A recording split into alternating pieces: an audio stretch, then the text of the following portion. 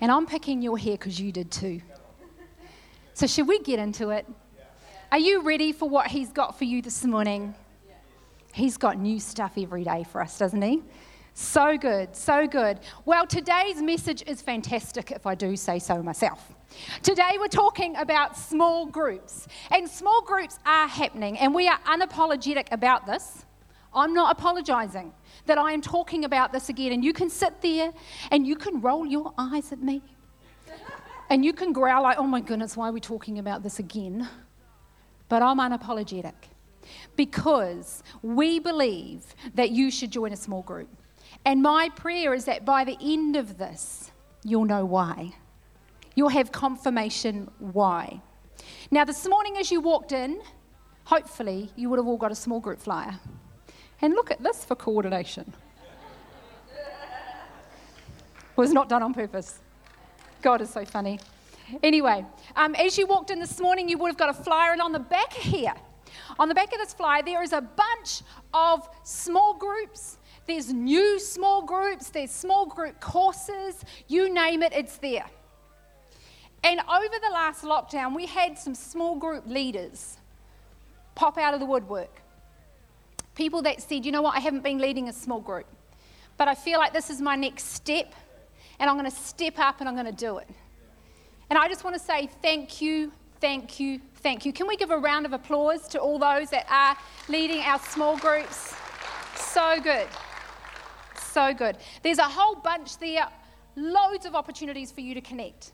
And I am so excited to see what God does with this and the fruit that's going to come from it. It is fantastic. Now, I'm going to start this morning's message with a question. The question is, can you remember the first day of school? The primary school I'm talking about. For some of you, I know this might take a moment. It's a wee while back. Primary school. Can you remember the first day of primary school? And often, there was 3 questions. First 3 questions that you would come up with. The first one was, I wonder who my teacher is. Teachers are great, aren't they? Wonder who my teacher is. Second question was, I wonder who's going to be in my class. And the next question was, for me, and maybe for you, I wonder who I'm going to be sitting next to. Because you knew that who you sat next to was going to actually have a profound effect on the rest of what your year looked like. Didn't it? That's true. Now, little self-survey. Please do not point. Please do not put your hand up. You all fell into one of 2 categories of children in the classroom.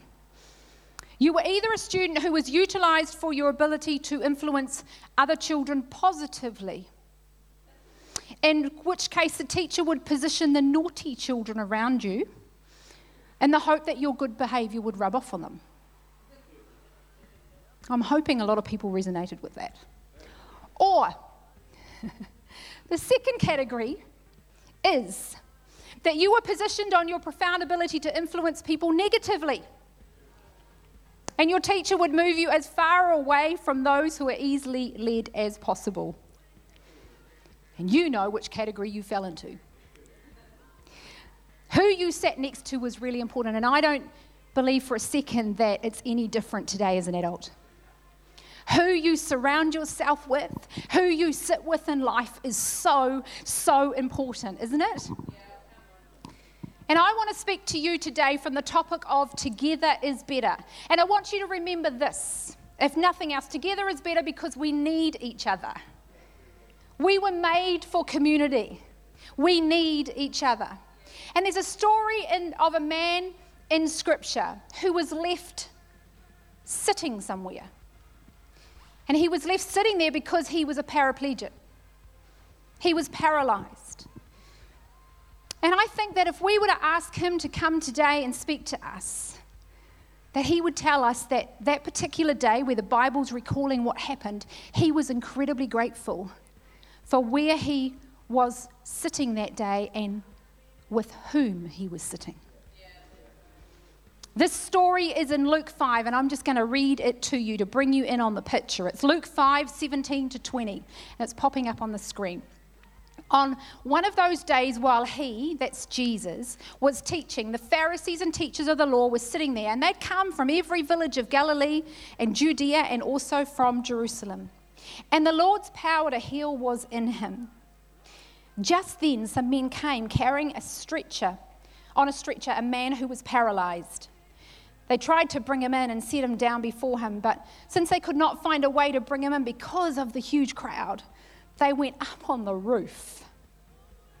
And they lowered him on the stretcher through the roof tiles into the middle of the crowd before Jesus. Seeing their faith, he said, "Friend, your sins are forgiven." Then later in verse 24 it says, "And he told the paralyzed man," Jesus said to him, "I tell you, get up, take your stretcher and go home." He was healed. Now, I personally noticed something for me when reading the story. I noticed that often I assume that the men that were with him that day, that carried him that day, knew him. Maybe they were his friends. Maybe they were family. Maybe his brothers. But what I notice is the Bible doesn't say that it was friends or brothers. It just says it was men. It just says it was men. So I began to wonder, how did these men know him? How did they know where he was? They must have known him somehow. They must have known where to find him and what his needs and his situation was that he needed to be taken to Jesus. You see, this man was a paraplegic. He had a mat that he sat on. He would have had a specific place that he went to every day to beg for food, for needs, for provisions. And I wonder if these men were from his community. I wonder if they too sat with him and also begged for their provisions. I wonder if they were part of his needy community. Or I wonder if they were amongst the wealthy in his community. I wonder if they were the business owners of the local shops and they saw them there. I wonder if they had helped him before. I don't know how they knew this man, but I bet he was glad that he was positioned where he was and with whom he was on that day. Because where he sat that day mattered more than ever before. Why? Because he couldn't get to Jesus on his own. It wasn't going to happen. He couldn't have got to Jesus without them. He needed these men. And perhaps this man's story this morning can be a reminder to us as well that you and I need each other. We need each other. There's going to be seasons in our lives when we simply cannot get to where we need to go without each other. We need people to carry us. There's seasons when we need somebody to carry us. Together is better because we need each other. I want to share with you three things this morning on what together actually means. And my first point is together means a shared perspective. Last year, Daryl and I celebrated our 25th wedding anniversary, and we had the privilege to do an overseas trip. And while we were overseas, we visited a place in southern Italy called Pompeii. Now, Pompeii is an archaeological site in the southern part of Italy, and it's a city. It was a Roman city, a thriving city that was tragically buried under 6 meters of ash and pumice after the mountain close to them erupted in 79 AD. Now, they've excavated a lot of the ruins, and as visitors you can walk around and you can have a little look. And as we started to walk around together before the guide, all we could see was ruins. All we could see was rubble. We were like, I'm not quite sure what they're going on about. I can't see a city here, or the remains of a city. But our guide began to tell us what we couldn't see. You see, on the very streets we were walking, she said, these are the main streets. There was once a thriving city here. The carts and the horses went here.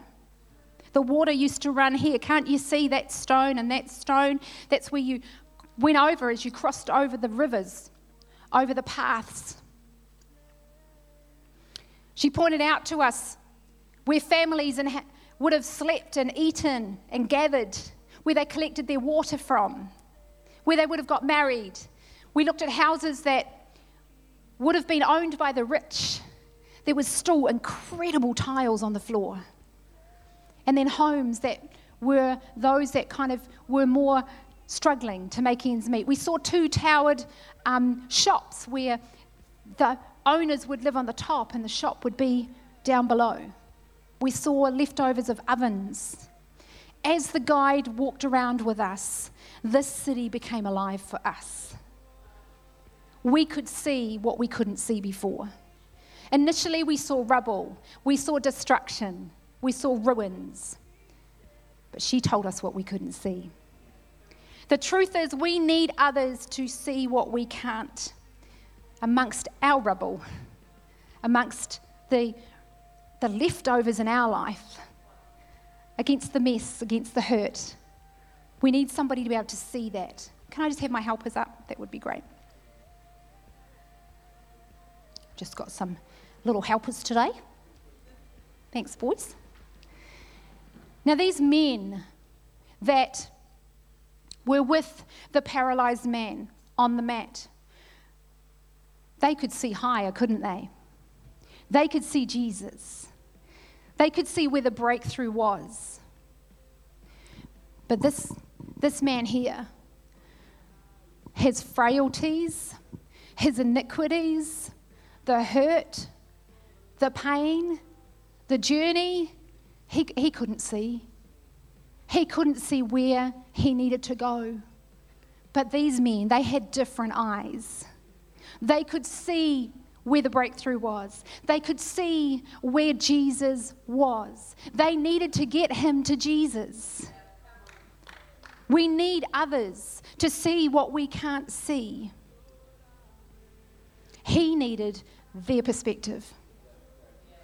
He needed their sight. He needed their faith. He needed to be carried by them in this season. Can I tell you what? There's seasons where this is swapped. This is a forever moving thing. But in this story, in this time, this guy, he needed their vision, their encouragement. Don't quit. Don't quit. They didn't give up on him. They didn't say, oh, well, we tried. Too bad. Didn't work. No, they kept going. They kept going. They kept pressing in, kept believing for him. There's a picture of small group right there for you. Thanks, guys.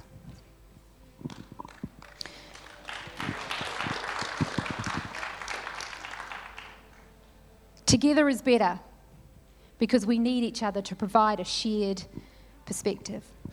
Together also means having a vision for an alternative way. My husband loves chocolate. And if you've been in this place for long, you know that. A lot of you know that.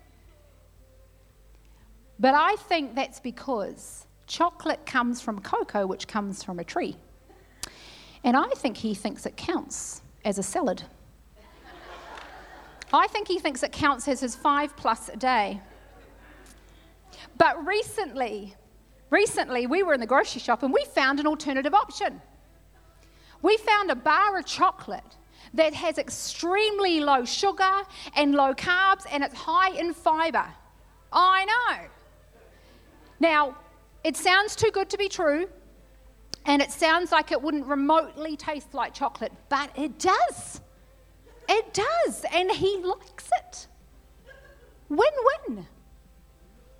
And he's even tested out on a male friend who also eats a whole lot of cocoa salad.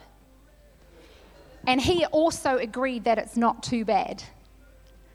It costs a small fortune, and there's only 4 small bars in each box, but it's much healthier and an alternative way to embrace the cocoa salad with a more salad-like result. You see, I believe we all need people in our lives that are going to point out that perhaps the usual or the obvious way isn't the only way. See, many of us will try to find our answer, our breakthrough, our solution through the same door as everybody else. When what we really need is friends. We really need friends who will help us not through the door, but they'll actually get up on the roof. They'll remove that tile, and they'll lower you down right in front of Jesus. That's the friends I want. That's the friends I want. Verse 19 said, since they could not find a way to bring him in because of the crowd, they went up on the roof and they lowered him on the stretcher through the roof tiles into the middle of the crowd before Jesus. When the answer they needed wasn't available and wasn't able to be maintained one way, they found another way. They didn't give up. They didn't leave him there and put it in the too hard basket. They persevered. You know, there's countless stories online of people who came meters away from crossing the finish line of a race, only to collapse as their legs give out on them. I found one such story of a marathon runner called Chandler Self, who was leading in the Dallas Marathon. Her legs collapsed underneath her 3 times when a stranger who was running in second place came and picked her up and took her across the line and let her win. There's another story of a boy who completed a triathlon with a prosthetic leg. He was competing in it, and his prosthetic leg failed in the final stages. You know, there was a Marine in the crowd. And he came, picked that boy up, and he took him across the finish line. There's going to be seasons. There will be seasons when we feel as though we can't make it. We will be tempted to give up and we'll be tempted to quit. I mean, I don't know about you, but I've had a lot of seasons like that in my life. Perhaps for you right now, that's something you're facing right in this moment. And maybe it's so painful and it's been going on for so long that you can't even pray for it anymore. You think your only option is to give up. But what we really need is each other, to persevere for each other, to press in, to push forward. What we really need is people in our world to pull the tiles off the roof and lower us down before Jesus. That's what we need. Can I tell you that's what prayer is? That's exactly what prayer is. Prayer lifts somebody up who can't in that moment and lowers them down in front of Jesus. That's what prayer does. When they can't do it for themselves, you do it for them. The power of prayer. We need each other to provide a shared perspective, vision for an alternative way, and a multiplication of our faith. Have you ever seen the show The X Factor? I'm sure most of you have. Every now and then you get a season where there's people that have auditioned individually on their own, and they're good. Like, they're really good. They're good. But they get asked by one of the judges to combine together. They combine their talent to create an even greater talent. Individually they were good, but they might not have got all the way. But together they're great. And if you've got a teenage girl, then you'll know that One Direction was one of those bands. Together, they can go all the way. And often the same thing takes place with our faith. You see, we ourselves can conjure up enough faith to maybe believe for a car park or for a pay rise. But many times we feel like our faith, it's not big enough to take us all the way. But I wonder if God's intention was not just for individual faith that grows, but for a corporate body of faith that grows rapidly and exponentially. taking incredible ground for him and for each other. A faith added, a faith multiplied, that when together is far stronger, is far greater, that it can take us all the way. An exponential faith. You see, in verse 20 it said, seeing their faith, he said, friends, your sins are forgiven. Jesus saw their faith, not just his faith. It was the faith of the men with him, not just one, but all of them. It was all their combined faith that stirred Jesus to heal. You see, there's going to be seasons in our life where we can't seem to muster faith. I've been there. We feel so broken, we feel so disappointed. We've lost sight of what it was that we felt God was calling us to. The Bible says one thing, but we feel another thing. It can feel impossible in different seasons. But can I tell you that maybe there's someone that can stand near you. Maybe there's someone in the season that can stand with you. There's someone in the season that can believe for you. Combined faith. And I believe that's why being part of a corporate body of believers is so important. Because they'll believe when you can't. They'll sing when you can't sing. They'll pray when you can't pray. They'll praise when you can't praise on your behalf. And this is why small groups is such an enormous part of our church. To always have someone that knows your name's praying for you, bringing you before Jesus. That's why we're so insistent that you join one.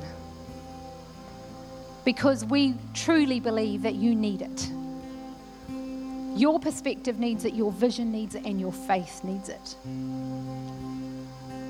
Let's pray. Father God, Lord, I thank you, Heavenly Father, that you created us for a life of community. Lord God, Lord, I thank you that we might be sitting in a room where we don't really know many people. But perhaps maybe, Lord, we're in this room. We're here, positioned and placed for a reason. Thank you, Lord God, that your heart is that we are in relationship with others. Your heart is community. And thank you, Lord God, that when we do, God, the big picture comes together. Faith, perspective, strength, prophecy, life, support. Thank you, Jesus. Just while everyone's eyes are closed, I just want to pray for one more group of people this morning. Maybe you're here today and you say, Denise, you're talking about community, but I don't even have community with God. You're talking about connection, but I don't even have a connection with God, let alone people.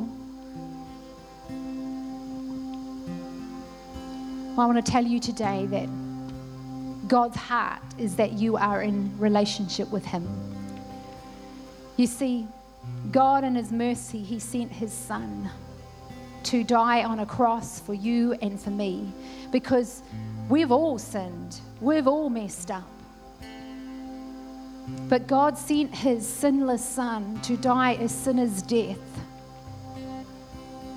And the moment He died on that cross,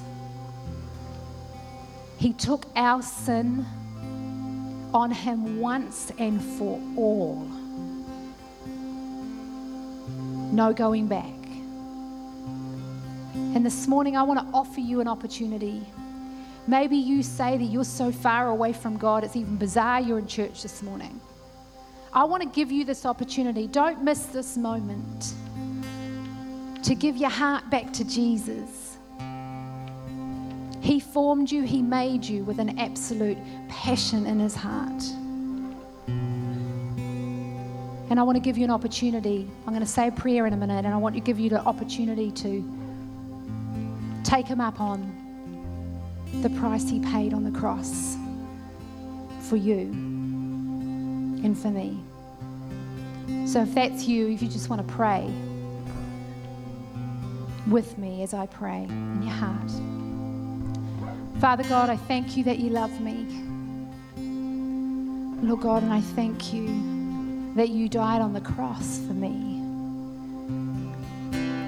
Lord God, I ask that you forgive me for everything that's come between us. Lord God, I pray right now that you come and you live in my heart as Lord and Savior. Lord God, I want to honor you and I want to choose you as the Lord of my life. And I receive you right now. I ask that you come and take residence in me. Lord God, I pray that you lead me and you guide me in your way and in your plan and your destiny for my life. In Jesus' name, amen. And just while everyone's eyes are closed, if you prayed that prayer this morning, can I just get you just to, on the count of 3, pop your hand up quickly for me to see, because I want to see who I'm praying for at home, who I'm bringing before Jesus. And we also want to support you. So just while nobody's looking, on the count of 3, if you can just pop your hand up and down again, that'll be great. 1, 2, 3.